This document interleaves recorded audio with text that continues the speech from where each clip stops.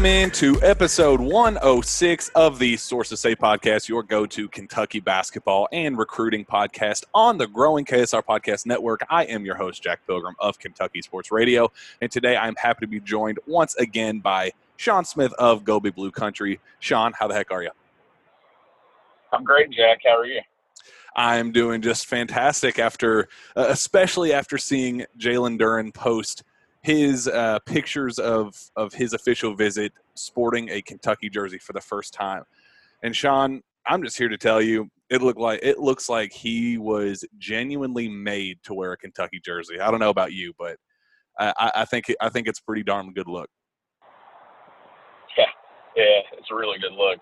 And we were sitting here going over what we were going to cover in this show and everything, and then you're like, wow, he just posted pictures of himself in Kentucky gear, and he looks like a grown man, and he certainly does. And now that you get to see, and we've seen other pictures, right? We've seen him in Memphis gear and things like that, but now that we've got to see him put on that UK blue, you kind of start to envision what it would look like if he actually does that very soon. I mean, we'll find out not too long from now, I guess, if the reclassification is still a thing, and if he will play in 21, if he'll be Kentucky, but he certainly looks good in Kentucky blue.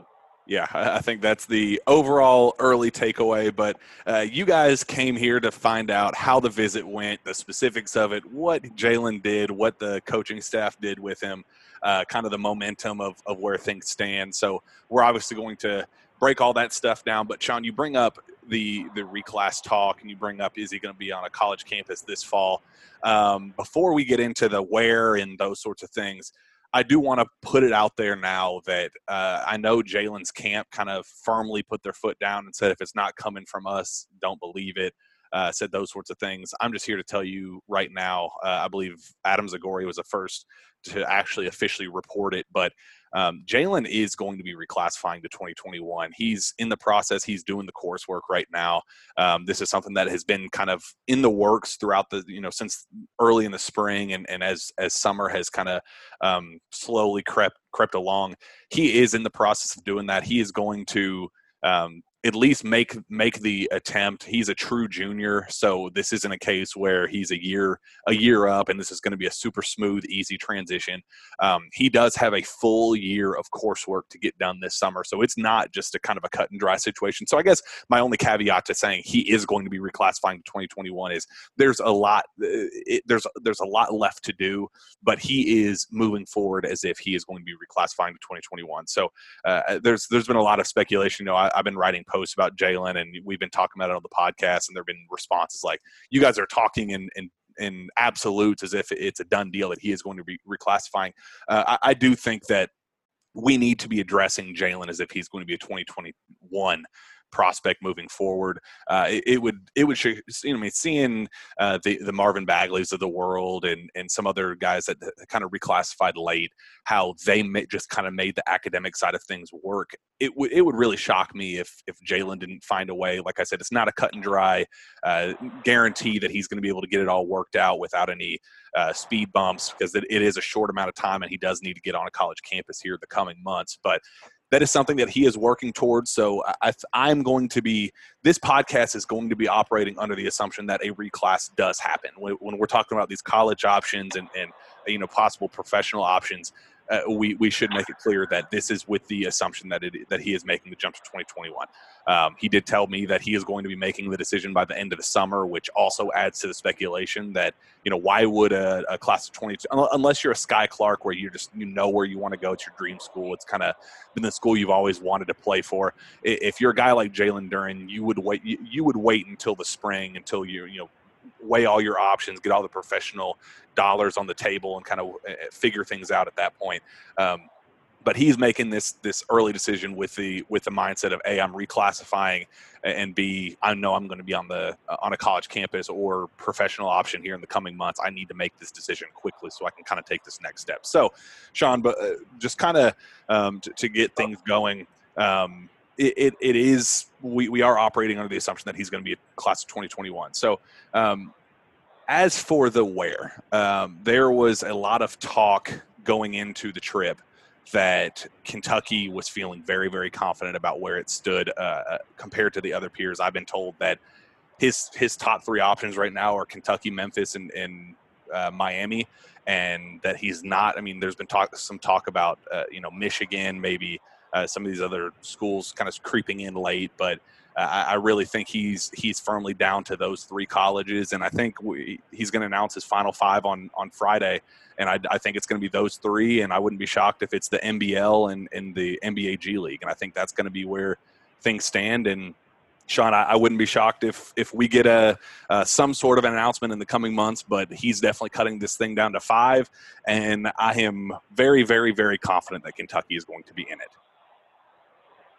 Yeah, absolutely. And, you're talking about him reclassifying to 21, and we're working with that assumption today. And when you get to this point to where you're releasing your top five, and it's not top five schools, it's top five options. And I think that's something that you're going to see now, where we're used to seeing, a top seven or a top five, would it all be schools? No, now you're going to have the G League and all those options in there. But the fact that we're to that point, he's had this string of official visits, all those signs help you point to 21, especially considering that this thing is early. I mean, the summer's not even over yet. So I think all that kind of points toward him reclassifying. Obviously, we know Peach Jam and stuff is coming up, and we know he wants to play in that. But, I mean, yeah, whoever gets this guy, whether it be a pro route or it's Miami or it's Kentucky or it's Memphis, it definitely shifts power in the collegiate game. Like, if Kentucky gets him, you're going to see Kentucky climb up the charts in the rankings. I mean, a lot of people will probably pick Kentucky to be the national champion or a guaranteed Final Four threat if they get Jalen Duren. If he goes to Memphis, you're obviously going to strengthen that roster. Same thing with Miami. Wherever he goes, it's must-see TV. That's the type of talent. You're getting a guy who is potentially going to be the number one overall pick in the NBA draft. That's the talent. Yeah, shoot. You bring up Memphis. You got to think that they're at least NIT championship level team with Jalen Duren added to the fold. But as far as the college options, and I was told that I was one of the first people. I was kind of out of the loop when the Jalen Duren, because I was kind of just under the assumption that this kid's going pro. There's no real reason to truly follow his recruitment and kind of those sorts of things. But when I talked to him at Pangos, I went up to him assuming like, hey, I know that there's a Kentucky offer on the table. What has that level of contact been? Assuming that he'd be like, yeah, Kentucky's cool. These other schools are cool. But man, the pro leagues, man, I got these offers coming and all those. I came away from that conversation. He was like, yeah, I don't really care about the money. I mean, yeah, the money's cool, but, and I've said this over and over on the show that he's handling this process in such a business-like professional approach where, and not from a money standpoint, but like, yeah, I care about my branding and my marketing, and I care about, my development as a player and those sorts of things. He genuinely cares about who's going to develop him the most. And if it's going to be a college that he thinks is going to do that, I genuinely think he's going to college, and I think that's kind of where things stand right now. I haven't heard any NBL, any G League buzz in a long time. I think over the last 2 or 3 weeks, it has been which college is Jalen Duren going to? Oh, I'm hearing, Miami's kind of taking the small lead. Oh, you got to watch out for Memphis. Oh, Kentucky's right there in the thick of things. I have not gotten the sense of he's just kind of playing these colleges and those are just gonna be hats on the table. He's a done deal with the pro route. I genuinely think that college is where he's going to end up, and fans should start anticipating that he is going to, no matter where he goes, he is going to be arguably the top face of college basketball next year. And obviously there's a big hope that that's at Kentucky, but I think we should start preparing ourselves for Jalen Duren at the college right. And I think it's great for the game of college basketball, Sean, to just be totally honest, having a guy of his magnitude kind of taking over and kind of stepping in. I was talking to Travis Graff on the phone earlier, and we were talking about think of the possibility of Paolo Banchero going heads up against Jalen Duren to open college basketball. Would that not be just the welcome back to normal sports again, getting to see Jalen Duren at Kentucky and Paolo at Duke to kind of open the college basketball season? In MSG, right? In the mecca of basketball in Madison Square Garden. I mean, that's a big deal. Kentucky Duke, Coach K's farewell tour starts. John Calipari coming back for revenge and everything after last year. Yeah, it would be perfect. It'd be the icing on the cake for a matchup that I know that we're all looking forward to. But I thought you brought up a really good point, though, talking about that you don't think that he's just playing these colleges and taking these visits just for the heck of it. I do think that you're right about that. And obviously the thing that's different about the Kentucky visit is they can officially talk money. I know we talked about this the other day. Like, you can legally talk about money on a collegiate visit now, which is kind of wild to think about. Yeah. But another note, too, Jack, that I think is big about his visit, and I told you this before we started recording, he's getting to spend time these 3 days in Lexington with guys that will for sure be his teammates if he decides to come to Kentucky.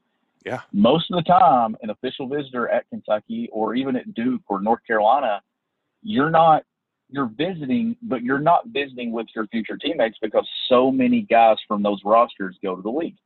That's not the case right now. If he decides to come to Kentucky, the Jacob Toppins, the Keon Brooks, all those guys, those are his teammates. And I think that is big for a visit because he gets to spend time. We saw the pool party thing last night. John Calipari has just rolled out the red carpet this week. I'm willing to bet when this thing is all said and done, some of the details that we get out of this visit, it's probably been one of the biggest visits as far as things that Cal has done. Might even end up being all the stops has been thrown out by John Calipari because it's the first one with the money and everything being talked about in college basketball and name, image, likeness.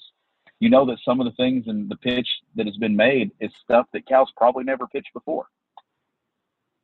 Yeah, and it's kind of it's just such a new territory, but this is something that, like I said on the last show, this is something that Kentucky has been well prepared for. I know there's been some gripes about, how Mitch Barnhart has handled things. And the last time we talked, we were kind of seeing the aftermath of the press conference that was just kind of all hell broke loose. Everything just I didn't get to go rewatch it. I saw all the quotes from it, but everybody talked about how Mitch Barnhart just absolutely fumbled the bag on that press conference, that he did not seem all in on it. But the positive thing about this is that his opinion doesn't really matter about this. This is about John Calipari and his program saying, look, we need this. We're going to do this, whether you're behind us or not. We're going to roll out the red carpet and we're going to, do this. Mark Stoops with football staff, he's all in on this because he understands how important this is for the players and what it means for the future of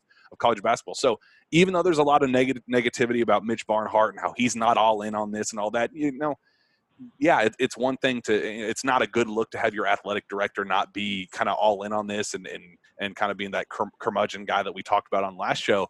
But the positive is that John Calipari is the exact opposite of that. He's the guy that's all in on this. He's been prepared for this. He's had his pitch and his, he's been saying things publicly like, we don't know the specific rules of it all. We don't know how this is going to go. No, behind the scenes, John Calipari has had all of his T's crossed and I's dotted. He's been ready for this moment, for a Jalen Duren moment, and I think that's what's so significant. And we'll kind of transition a little bit into the schools and kind of how things went and just kind of what I've heard from where the visit stood.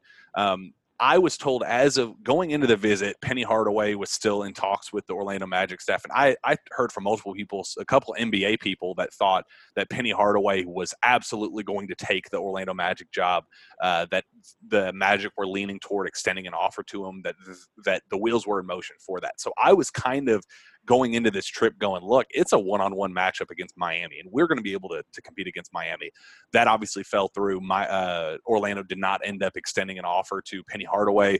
There have been a lot of Memphis reporters that have reported that even Penny Hardaway straight up said, my end goal is to coach in the NBA, and I would love to coach for the Orlando Magic one day, but today is not that day. I'm returning to Memphis, blah, blah, blah. He hired Larry Brown, which is just holy crap, you're talking about a just absolute nightmare scenario, a dude that's put 3 different schools on probation and just has gone against the rules for 40 years, it seems like, to kind of throw him into the ring after dealing with NCAA issues as it stood already. It feels like a nightmare scenario. Maybe it helps because the NIL stuff is going on, but that I kind of thought Memphis would be out of the picture. They're not out of the picture, but I'm still under the belief that they have kind of solidified itself as the third option behind Kentucky and Miami.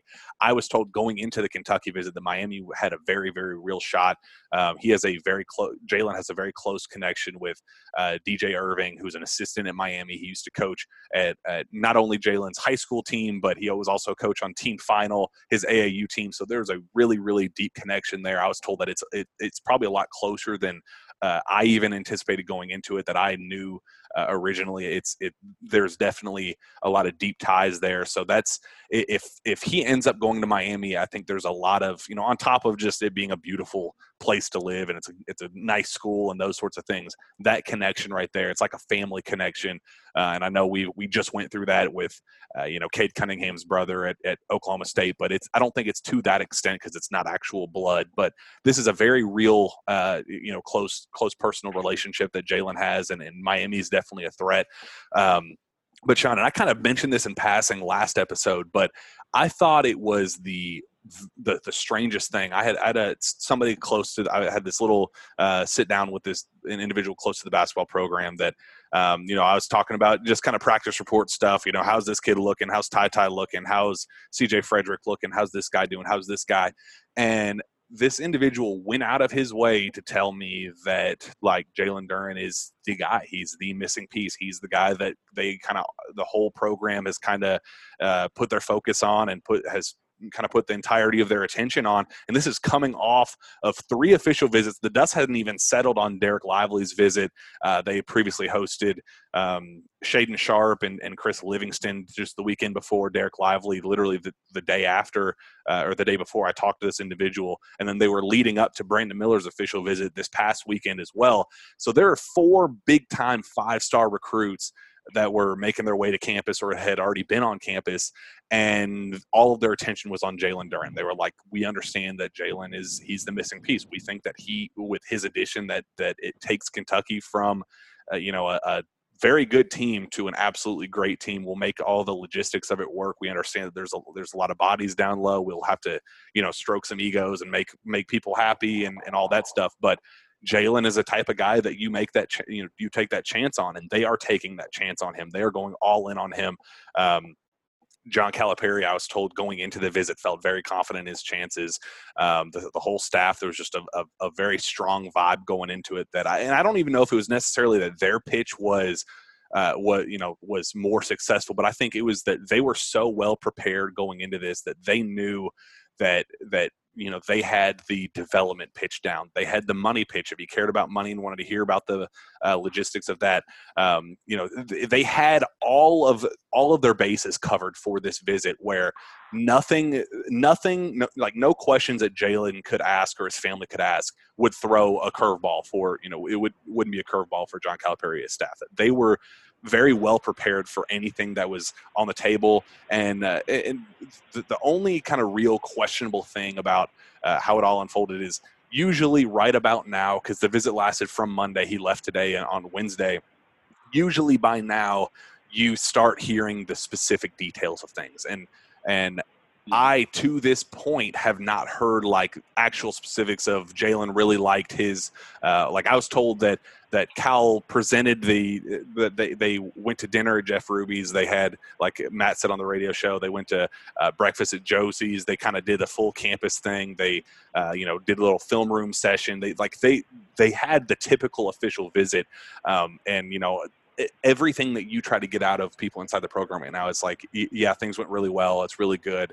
But it's all very surface level stuff. Right now is usually when you start hearing more specifics of, Jalen was just blown away by the NIL pitch, or, he really loved the development side of things. And that a lot of that might have to do with Jalen just being a shy dude, and he's a quiet dude. Like he's a guy that kind of handles his business in peace and doesn't want to make big headlines with things. He's just a guy that kind of goes about his business, makes his decisions, and kind of goes from there.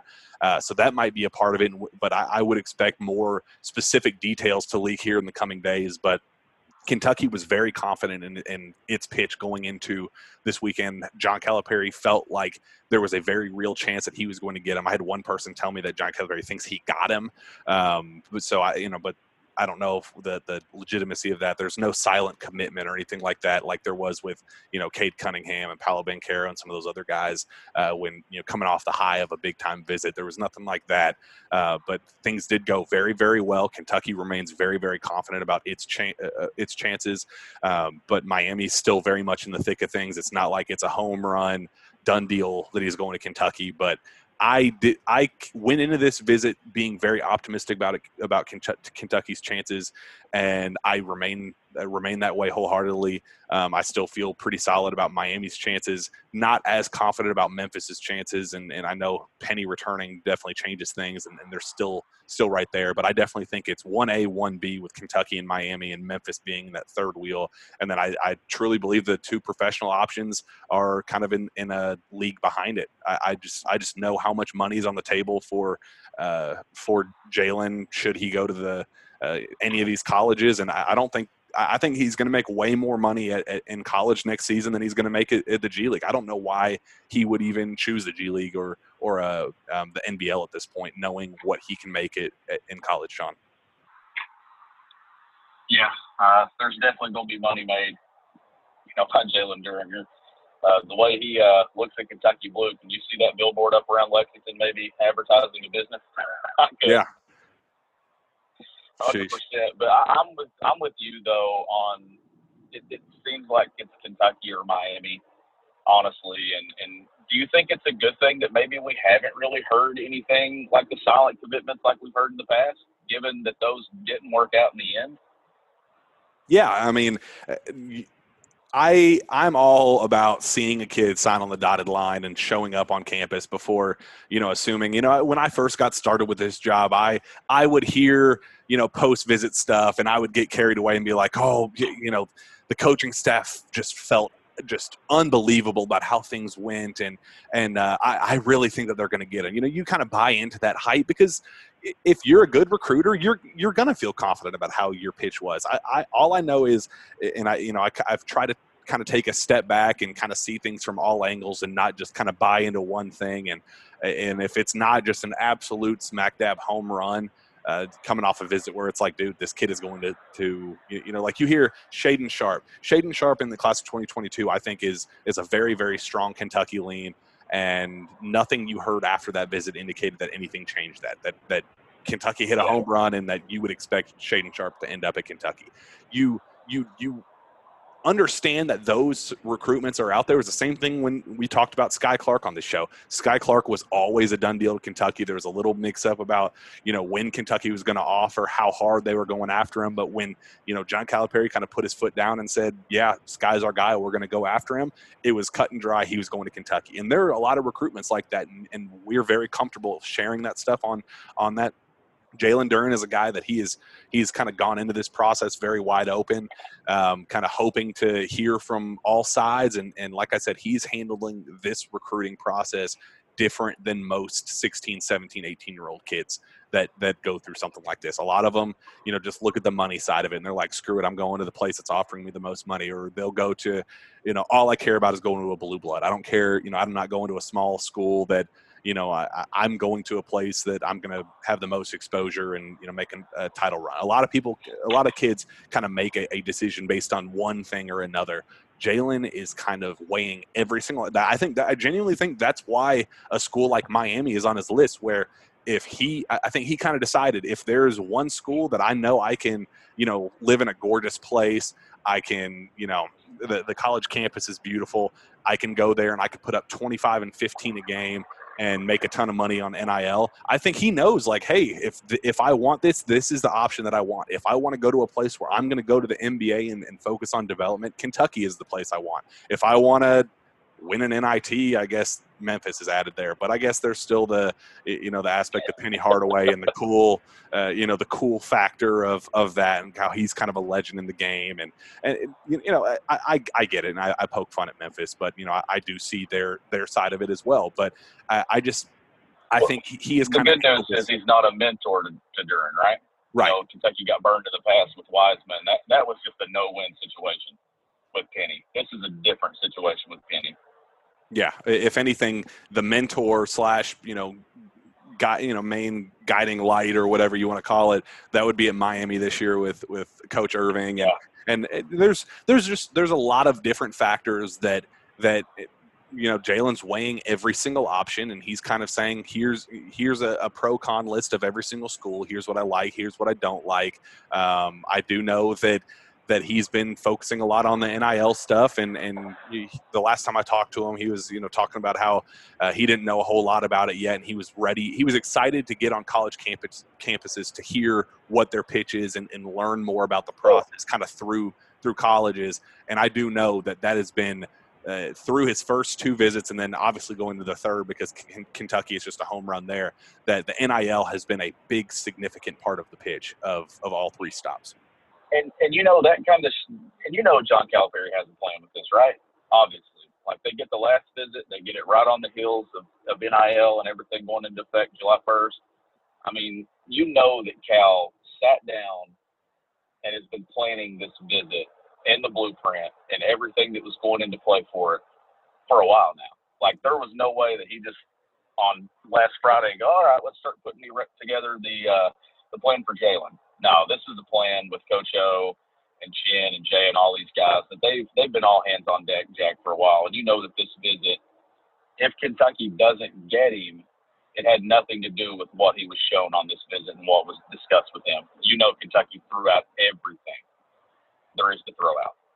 Yeah, and you bring up a really good point with that, because I had somebody, one of my inside Jeff Ruby scoop individuals that reached out to me afterward and kind of was there for dinner and knew what was going on during that side of things. And he said, I wasn't able to hear, any of the specifics of what was discussed or anything like that. It's a professional establishment. They're not going to do anything to jeopardize, they're very hands off, but are very aware when somebody of Jalen Duren's stature comes in, and when John Calipari comes in, they understand it's a big deal. So they do all the right things. Everything is great there. But and this is actually somebody that knows somebody there. It was just bear with me here. But they said that Cal sat there and he talked a long time and was very passionately discussing, like, here's XYZ, here's the specifics of all of it here, basically, like you said, laid out his big long blueprint that was like, look, there's not a better option for you right now. And I kind of go back to that Cade Cunningham recruitment, where there was that like 3-4 month stretch where he went and watched Cade like 7 times total, went and hosted him on an official visit, went to watch him at a school, went to talk to him constantly, kind of put the full court press on Cade, where it was just like, look, here's our pitch. We need you. Here's why we need you. Take it or leave it. This is our option. This is why Kentucky was made for you. You need to be at Kentucky, and here's why. And I think he got the same Cade Cunningham treatment. Everybody I talked to is just like, it was like you said, he put it all on the table. It was an all or nothing type deal. It was just like, look, this is what you want. This is what you say. You say you want development. We got it. You say that you want somebody that's going to build your brand and build your marketing and exposure and things like that. We're a program that is in desperate need of somebody that's going to provide that after the year we just went through. Like, and I think it's almost like this perfect storm of timing where Kentucky is coming off its worst season in program history. This kid's reclassifying. The NIL stuff comes in the deal. There's the wishy-washy stuff with Penny Hardaway. Miami is kind of the top competition, which, with all due respect to Miami, it's not like it'd be UK versus Duke and versus North Carolina and Villanova and Kansas. Like, this is a Final Three that Kentucky should very well beat on any given day, even with the connections. That this is something that this is a recruitment that Kentucky and John Calipari should be able to win, right? Like, this is the one that when Orlando Antigua and Chin Coleman came in, this is what they said, hey, we're going to be bringing top 5 recruits back to Kentucky. And, I think that it's just like, it feels like this is the perfect storm with all things combined, that Kentucky, after going through the year that they just went through, that they're just going to come in the ninth inning and hit a home run and solidify a number one recruit. And we'll talk about more of that in a second with him taking over as the number one prospect in the class of 2022. But Kentucky to come in last second, get an absolute home run, game-changing, national title contending prospect here just a couple months before the season starts. I think that it just genuinely feels like we're trending that direction. It's not a done deal. It's not like, Kentucky went away saying, yep, it's a done deal. We got him, call off, everybody else. We got him locked up. It's not like that, but it just feels like we're trending very quickly in that direction where Kentucky feels, relatively good about its chances. And I think Kentucky fans should feel that same way. Yeah. And somebody replied to us on Twitter a while back, and do you remember seeing that? And they were wanting you to discuss something about Jalen Duren comparing to Paolo Banchero. Do you remember seeing that reply? Yeah. I don't know who it was. I tried to find it, and I couldn't find it exactly because I was going to read what they wanted you to discuss. Do you remember the details of that, though? Because I thought when I first saw it, I was like, okay, we do need to address this because you were really high on Paolo. And then talking about Jalen, then we talked about Jalen versus Paolo if Jalen does go to Kentucky. Mm-hmm. So I don't know if you can find that or not. I was looking for it. Yeah, I can't find it on I'll have to look in my mentions. But I do know that the basis of it was, we all know how high you were on Paolo going into this year. What do you think of the head-to-head matchup between the two? Who do you favor out of the two, and kind of what would you think of that head-to-head matchup should it come to fruition in Madison Square Garden to open the college basketball season? And look, I'm here to tell you, I genuinely think that Paolo is a National Player of the Year, maybe favorite. I don't know if I want to go as far as to say favorite, but he is going to be a very strong contender for National Player of the Year this year. I think he's going to be a walking double-double. I think he's going to be a 20-10 type guy at Duke. I think that they have kind of sold him on being the centerpiece of that, Coach K's final run, that he's kind of the guy to lead them to their final goodbye party for Coach K or whatever. And I do think he's capable of being that guy. They're going to run the offense through him. He's expanding his game where he's knocking down threes and his mid-range is money. And I've always thought, I think he's the most college-ready player to come through college basketball in a very long time. I had people close to the UK tell me that they thought he would have started at Kentucky 2 years ago. He would have started over E.J. Montgomery alongside Nick Richards. And I think that truly says something about how polished he is as a college basketball player. And I know he's a Dookie, and I know it would be, Homer of me to be, say, yeah, I think, Jalen Duren's a can't miss. He's absolutely going to destroy Paolo if he comes to Kentucky. Paolo, watch out. Like, yeah, I know Kentucky fans are hoping to see that. But I think that you're getting a more polished, college-ready player in Paolo versus, should Jalen come to Kentucky, versus an NBA ready in terms of just pure size and physicality. I think he's a fantastic passer. I think he's stronger. I think he's a stronger finisher down low. But he's not as he has soft hands and solid touch down low. But Paolo has him beat there. Paolo obviously has a better jump shot and better ball handling and a mid-range, but I think just in terms of pure post brute strength, it's like comparing, who is the better player, Bam Adebayo or I guess that's kind of a bad example because Bam wasn't half the player he is now in the NBA, but just kind of for comparison's sake, who is the better player, PJ Washington or Bam Adebayo? It's like, well, it depends on what you're looking for. If you're looking for the more polished, polished offensive piece, it's very clearly, in this case, it's going to be Paolo. But if you're looking for a, defensive juggernaut who's going to anchor the post and, especially alongside a guy like Oscar Tshiebwe, block shots, finish strong alley-oops, dunk on people and kind of be that rim running guy. Like, yeah, obviously Jalen has Paolo beat. It's just kind of what you're looking for out of the two. I think in terms of college-ready players, you're looking at the two best college-ready players.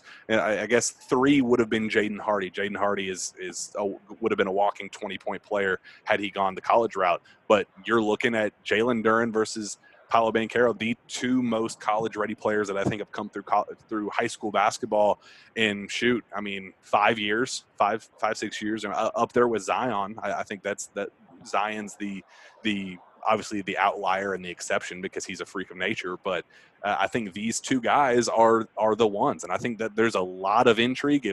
If like I said, if we're gifted with that matchup to open the college basketball season, I think we need to thank the basketball gods. And I think obviously you're not like, oh, I would take a year of suffering the way Kentucky fans did. Obviously we would have never, even for this matchup, we would have never given up, how awful it was. But knowing that we did get that, it would be one hell of a surprise and one hell of a gift for college basketball fans to get that to open the season, because those are two absolute studs, and they'd be going heads up against each other. So, Sean, I would certainly be excited about it. Yeah, I looked it up. It was Brad Roby that asked you. He was just asking to compare and contrast Duren and Paolo because he knew how well documented your praise for Paolo's been. I thought you were spot on with all that, and it kind of feels like Kentucky's long overdue for something like this to work out in their favor, right? It's been a long time since they've got the number one overall player in a class, and it would be cool if John Calipari strikes in July or August or something and gets a guy that he adds to a team that we're already excited about. With you mentioned Oscar Tshiebwe, it would just anchor the front court.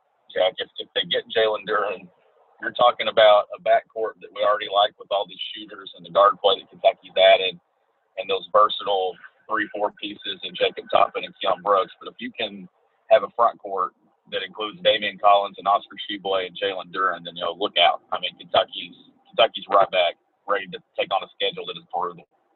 Yeah, and I know there's a lot of questions about how many pieces there are in the front court. And Sean, I kind of talked extensively about it last show, and you didn't really get an opportunity to discuss your thoughts on just kind of how jam-packed the front court would be. But do you kind of see that this is a situation where Coach Cal just says, look, we went through what we went through last year. Kentucky fans are desperate for something like this. We're all desperate for something like this. Well, I know there's going to be people frustrated, but we got to do what we got to do. Do you get that sense that that's something that other players like a Keon Brooks would buy into, knowing, or even an Oscar Tshiebwe, who I thought had one of the most beautiful press conferences I've seen in a very long time yesterday, where he talked about his journey. I had to write this 1,700 word feature on it because I came home and I was just like, that was one of the most touching stories that I've heard in a long time about his journey from the Congo and learning how to play basketball, and how the first thing that he ever wanted to do when he learned to play basketball was play at Kentucky. And we said on this show several times that there were a lot of aspects that pushed him away from Kentucky to start with that were out of his hands, and we'll kind of leave it at that. But a guy even like that, who all he's wanted to do is play college basketball, at Kentucky, is that unfair to him to add a guy like Jalen this late in the game? Or do you think a guy like Oscar would be understanding and say, look, you came to Kentucky, you talked about fight and you're a warrior and all those things, be a warrior, man up against a guy your size that two absolute tanks going at each other in practice every day, and Oscar and Jalen. Do you think that it would ruffle feathers in the locker room, or do you think that this would be something that the other players would embrace after the season they just went through? I think it's one of those things that if you can't make it at Kentucky, where it's crowded with talent, then you have no hopes of making it in the NBA, where every single guy on the roster is one of the best players in the world. Yeah. So I don't think that there's guys there that would shy away from it, especially in Oscar Tshiebwe. I think Oscar's confident in who he is. I think you get that from his press conferences. I really hated that, I was having to leave for vacation yesterday and had to miss that press conference, but I went back and watched all the sound bites, and he said everything right. And you can tell that he is really excited about being at Kentucky. And, it worked out. It was later than what he probably originally planned and what we all thought it would be. We thought he would be at Kentucky years ago. But you're talking about all these pieces like Keon Brooks and all the guards in the backcourt and everything. In the front court, it's crowded. We don't even talk about a guy like Bryce Hopkins, who UK puts out the highlight video yesterday of him flushing one with his left hand and shooting threes and making plays off the bounce. It is crowded. But all of these guys know that, Jack. When they go to Kentucky, they know. And the reason that we know they know is because we talk to parents. And the message that Cal tells the fans during these press conferences, we get the exact same word for word, like, discussion when we talk to these players' families. Like, Cal is real with them. They know that everything's going to be earned. And I think Kentucky has a roster full of guys that they came to Kentucky knowing they're going to have to fight for spots, but they came to Kentucky for a reason. Like, Xavier Wheeler led the SEC in assists. He knows at Kentucky he's going to have to fight for a spot. Like, that's the life of it. Ty Washington's right there. C.J. Frederick, somebody that has started in the past won't start this year. Yeah. And I think that they know, though. I think that they knew that going into it. I think Cal is kind of blending this thing together. I think it's great that they're spending all this time together, too, because you're kind of seeing this team bonding take shape. So I think it's going to be kind of an all hands on deck with this team, especially the guys that played last year, that there's not going to be any BS. I don't think they're going to stand for any BS, because when you go 9-16, you do whatever the hell it takes to figure it out. And if you're adding Jalen Duren to it, if you really know basketball and you play basketball and you see that guy step on the floor, there's no hard feelings. That's an elite talent that you would add to your roster. Yeah. Yeah, and you bring up a fantastic point about just kind of team chemistry and just kind of how last year went. And I had a conversation recently where it was very eye-opening to me, because you knew that there was stuff going on, but I didn't know the extent of it until this most recent conversation I had, where they described it to me as when everybody first got on campus and the isolation started and the quarantining started, that all the players kind of started clicking up with one another, where there were small little individual groups on the team.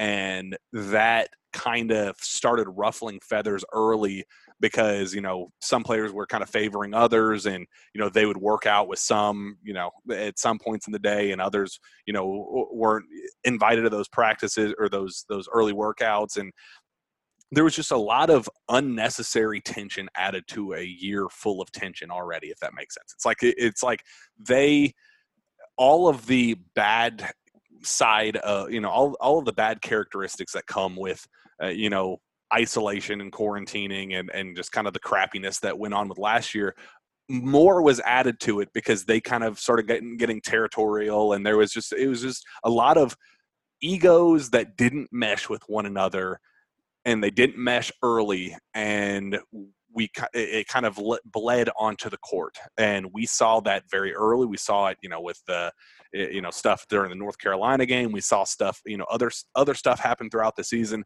It was way worse than I thought going into it. And I think that's why Cal has gone out of his way so clearly to,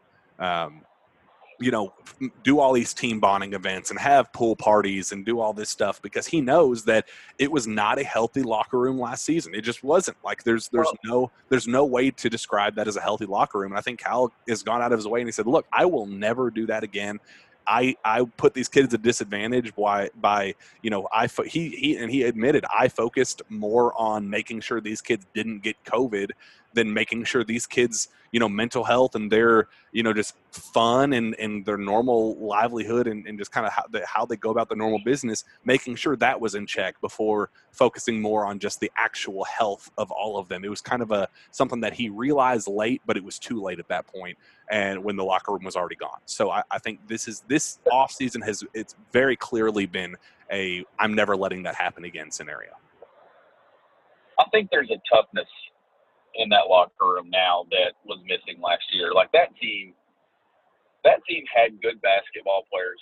I'm still convinced that, that team had good enough players to win. They just didn't know how, Jack. They didn't know who their leader was. I don't think it was really, Davion Mintz, we know, stepped up in ways, but even Davion Mintz at times, it was too much to kind of throw on his shoulders. Like, they struggled so much. So many guys struggled. They were without Keon Brooks for 2 to 3 months, and that was the guy that was supposed to be the leader.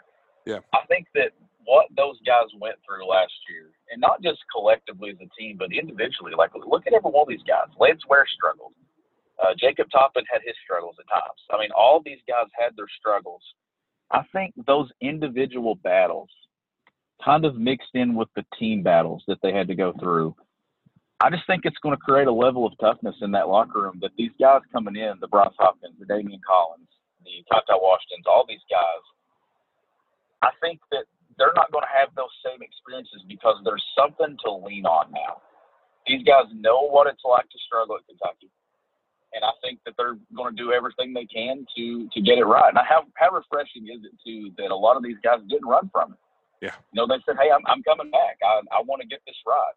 Jacob Toppin, I want to get this right. Keon Brooks, I wasn't leaving. I wanted to get this right. Lance Ware is the guy that we talk about all the time. Where does he fit? And if they get a guy like Jalen Duren, where does he fit in? But he's not running from it, Jack. I think that's so refreshing to see.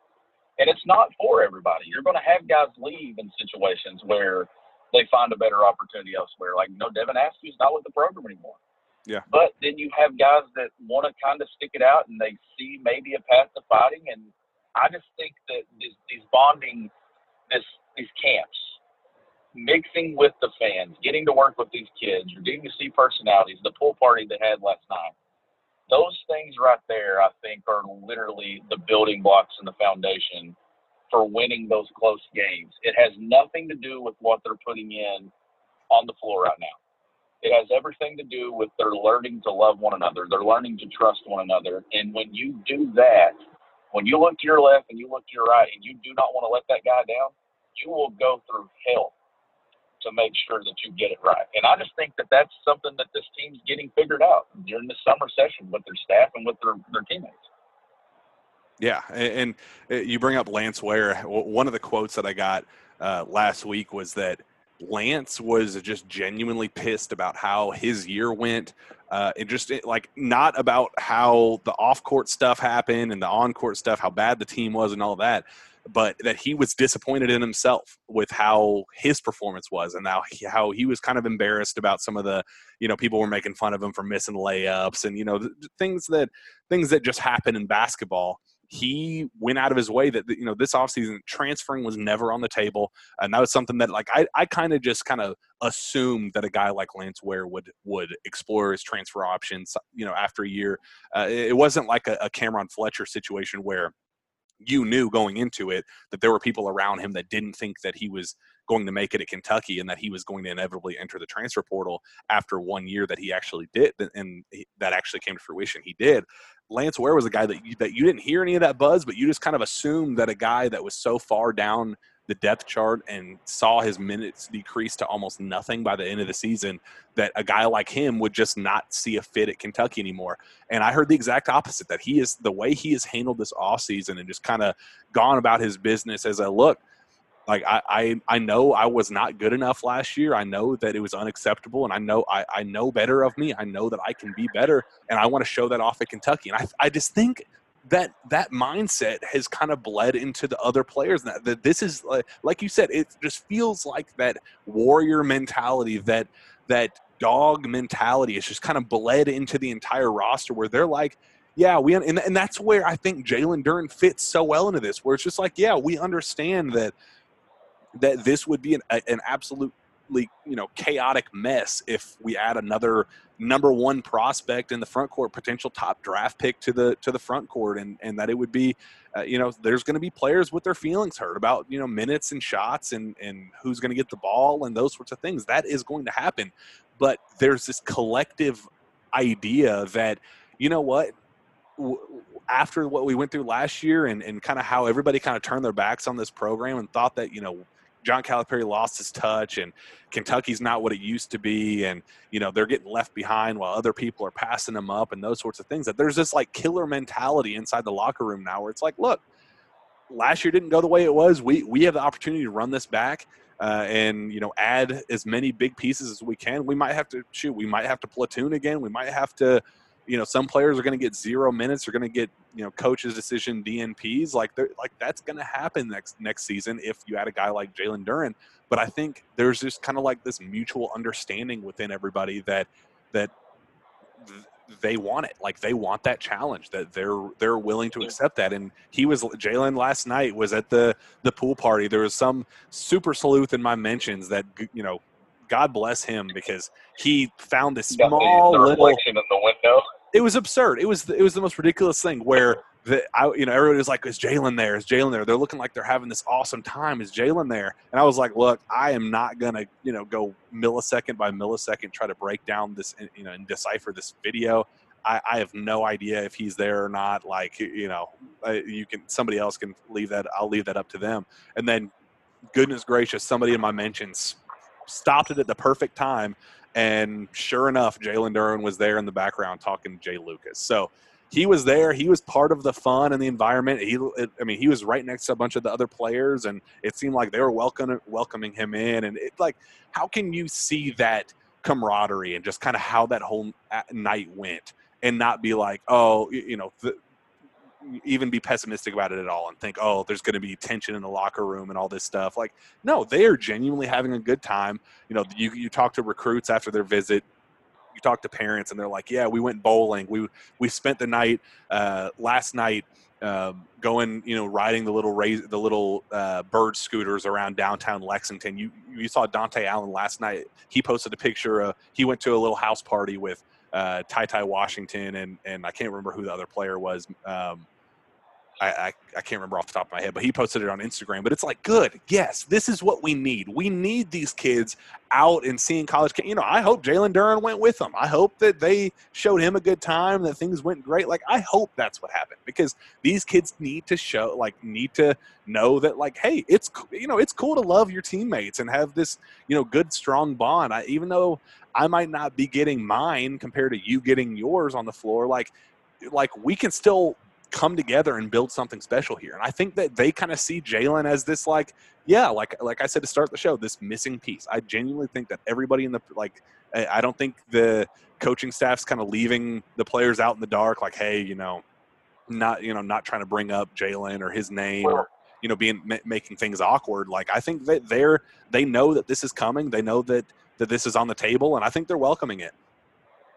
Well, that's what I was about to say. Cal's voice is important. Orlando Antigua's voice is important, but honestly, the more important voice is the collective team. And they're there right now, and you need those guys to pitch Jalen Duren on playing with him, because that's who he's going to be with. Yeah. It's not like you're having someone host your official visit and saying, all right, when I'm in the league next year, this is going to be your team. No. Like, they're making this pitch to him to come join them and compete for a national championship and try to get this thing right and get back to what Kentucky standards are. And I think that's big. I think that it's big that he gets to interact with guys that would be his teammates. I mean, obviously he's got to do those same things at all these other places he's been, but it's big at a place like Kentucky too, where he gets to go through that experience and see guys that he will go to battle with every single day. And then one more note too, just on these guys getting to do these camps that we're seeing coming to a close this week, a month-long thing where these guys have been going around the state. They've been doing it at the Craft Center. I've been to 2 of them. I know you've been there. To me, Jack, the perfect way for these kids to heal, and I'm not just talking to heal from a 9-16 season where that was the hardest 8 to 9 months of their life, no doubt. They come to Kentucky thinking they were competing for a national championship, and they get to Kentucky, and it was a horrible season. Nothing was normal. And then you lose a teammate. You lose Terrence Clark. To me, getting out there and spending time with these kids around the state, the kids that idolize these guys, I think it was the perfect way to heal, not only for the team, but for the fans as well. And I just think that this summer, if this team ends up doing something great and they make a run at the Final Four, or they make a deep run into the tournament, I'm willing to bet that you're going to hear a lot of guys say June and July is where we laid that foundation. Will Jalen Duren be a part of that? We'll have to wait and see. Yeah, that was you put it just so beautifully and so eloquently. We'll wrap up.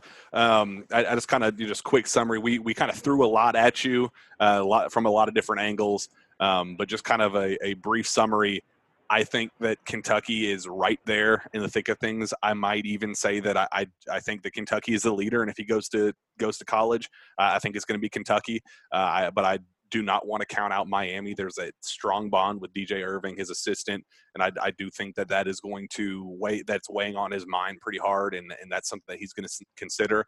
I do think Kentucky was confident about its pitch. They were confident going into it. There was a text that I got that John Calipari thinks that he got him.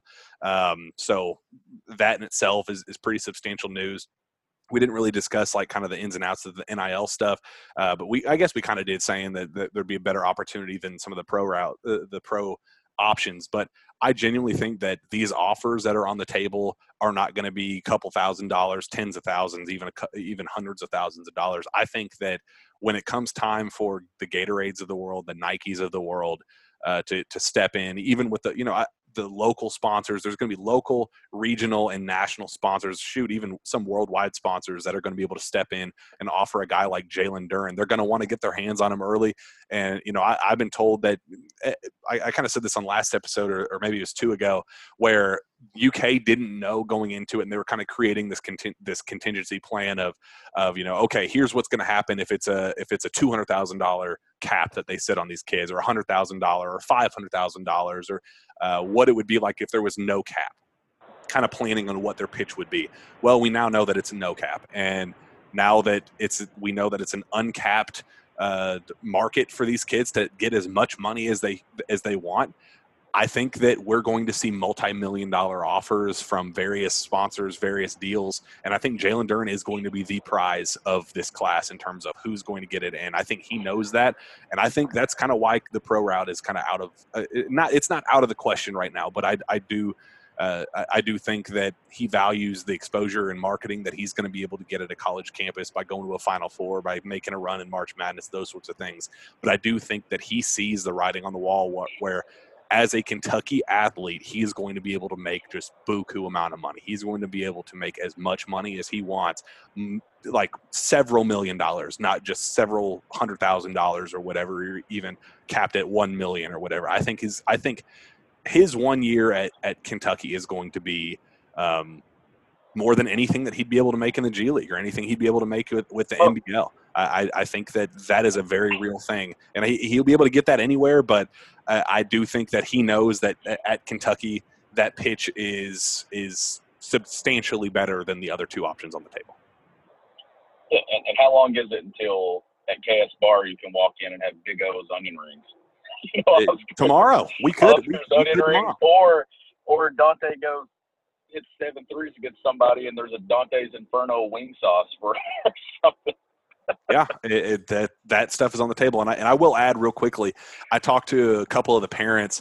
I'm still, UK is weird about contacting players directly because it's against the media protocol and all that stuff.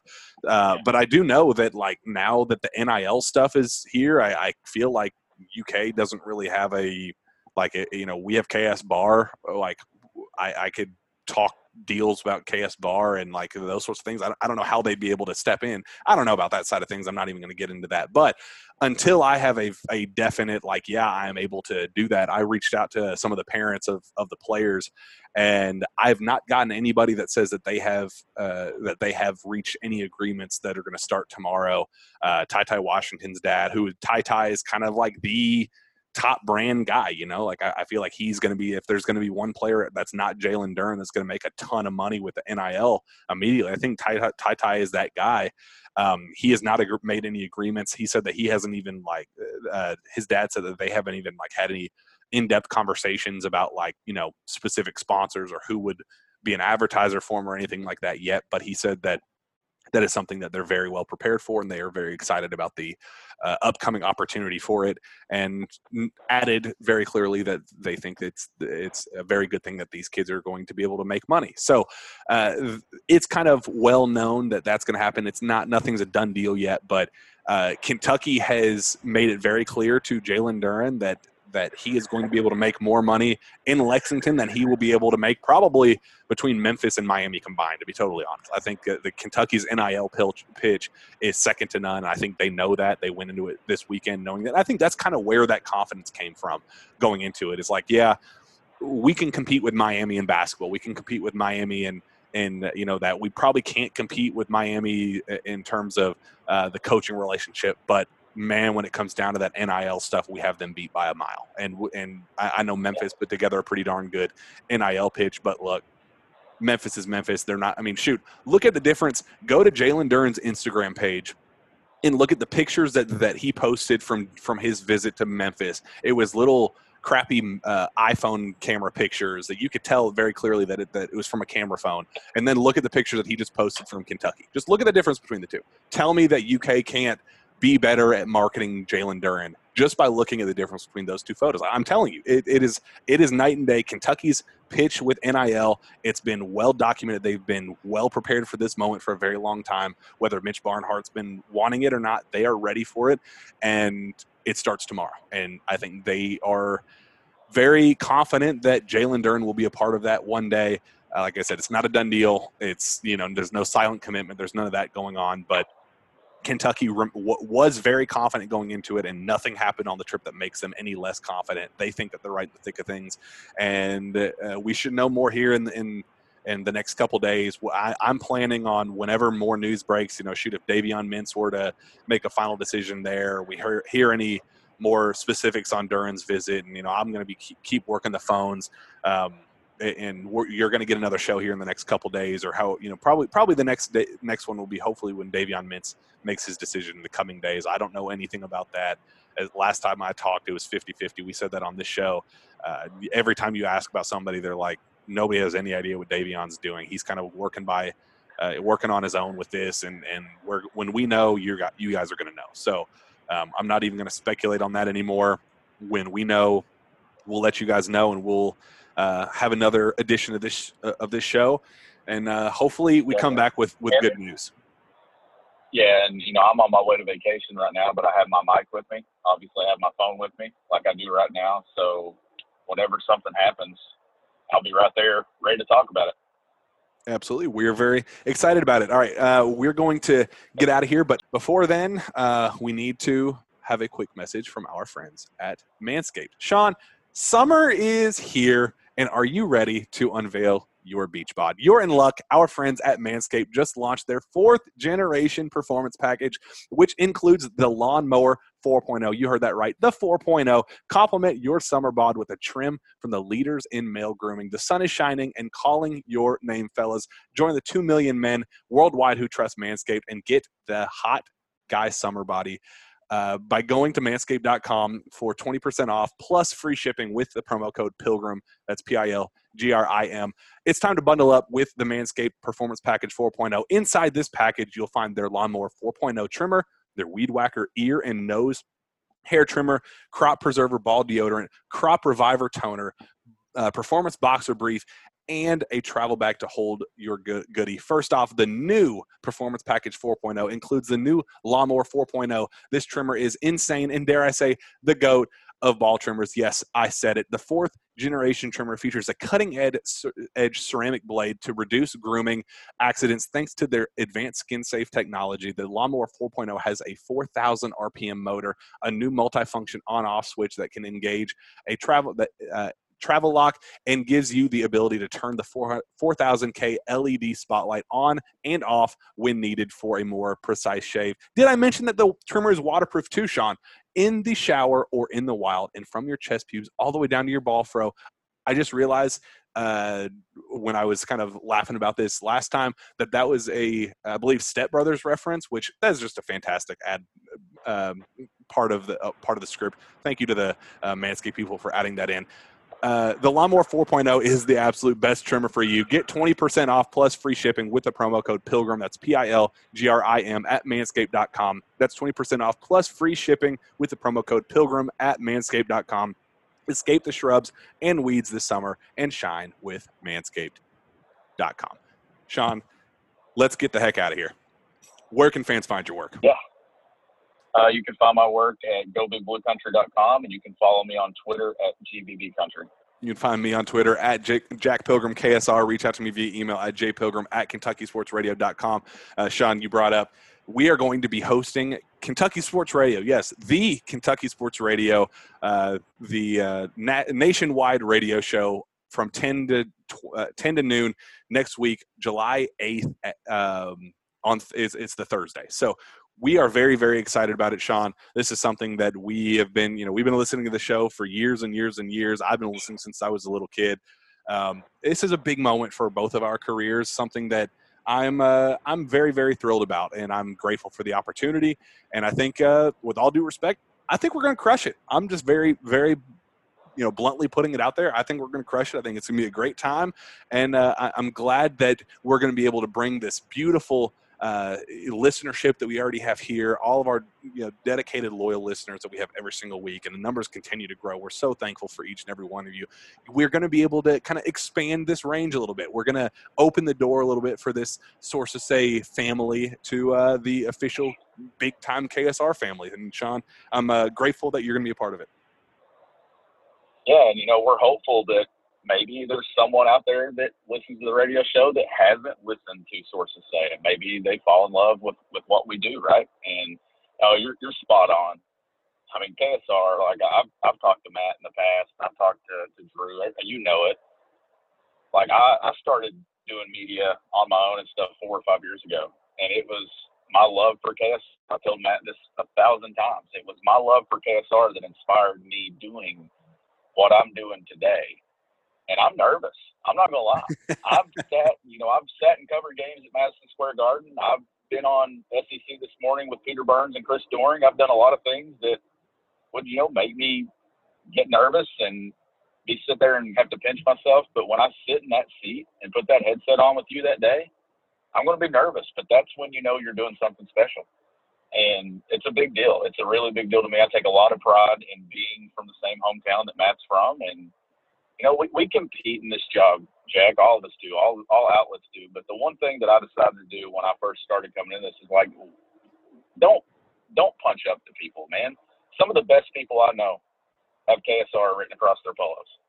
Like you're one of my best friends, and I have a ton of respect for all the people that work there. I'm grateful to be on this platform with you, and I cannot wait for July to actually get out there and talk to the KSR fan base. I mean, it's the pulse of the Kentucky fan base.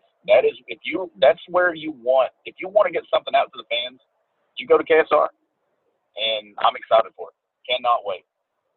Well, I am very grateful that you're going to be a part of it. It's a big moment for me in my career. It's something that, like you said, I mean, this is something that I've been dreaming of since I was a little kid. I used to, sometimes in school, I'd throw my earbud in and I'd listen to it during school when I wasn't allowed to.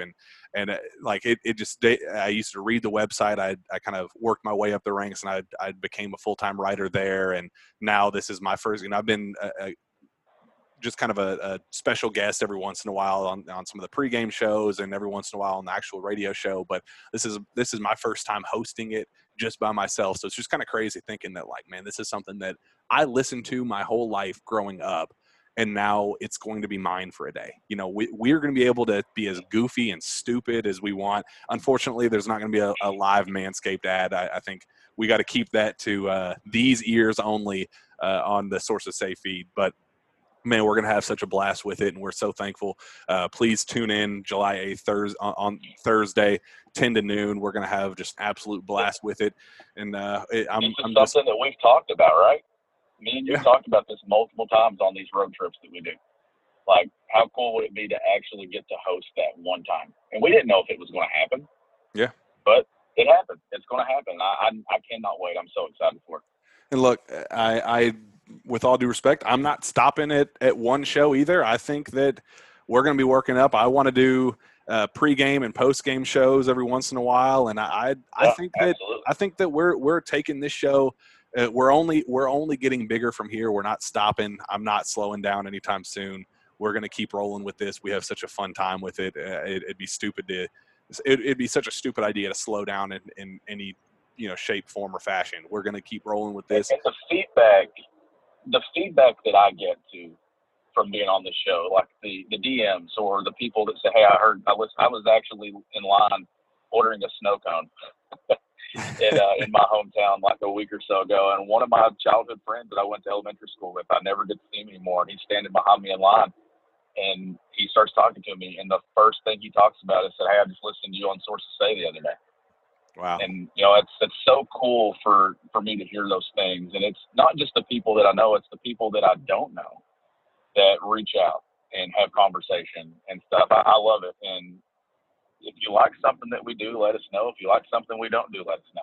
And yeah. You all listening to the show are the reason why we continue putting out episodes. You demand it, we provide it. It's one of my greatest joys when news breaks. It doesn't matter what the news is. Like, they just officially passed the NIL legislation to, like, they basically said all system go, we're ready to go for tomorrow. And I guarantee you within 10 minutes we're going to get a special edition of the Sources Say podcast breaking down Jalen Duren and NIL stuff. Like, I guarantee that we're going to get something to that effect. And it warms my heart every single time something happens. If, there's a big time recruit that's on campus, or there's a, whatever, they're like, Sources Say, you're going to give us a Sources Say. I think it's just fantastic. I appreciate each and every one of you. You have no idea. I know there's a lot of times I can't get to everybody. I try to, at minimum, if you say something to me on Twitter about it, I try to give you a like at minimum. I try to reach out to you directly if you do, but it's something that if I can't get to you directly, just know that we appreciate it. And we're not stopping anytime soon. We're growing, and we hope that this next Thursday is just one more kind of stepping stone for this show and kind of where we plan on taking this thing. Because I'm planning on taking it to the moon, as the young folks say. Yeah, absolutely. Well, with that, we'll get the heck out of here. This was a lot of fun, and like I said, if we have any news that breaks on Davion Mintz or anything more that we hear on Jalen Duren, we will definitely throw these headsets on and roll out another edition of the Sources Say podcast. With that, we'll be back next time for another edition. We will see you then.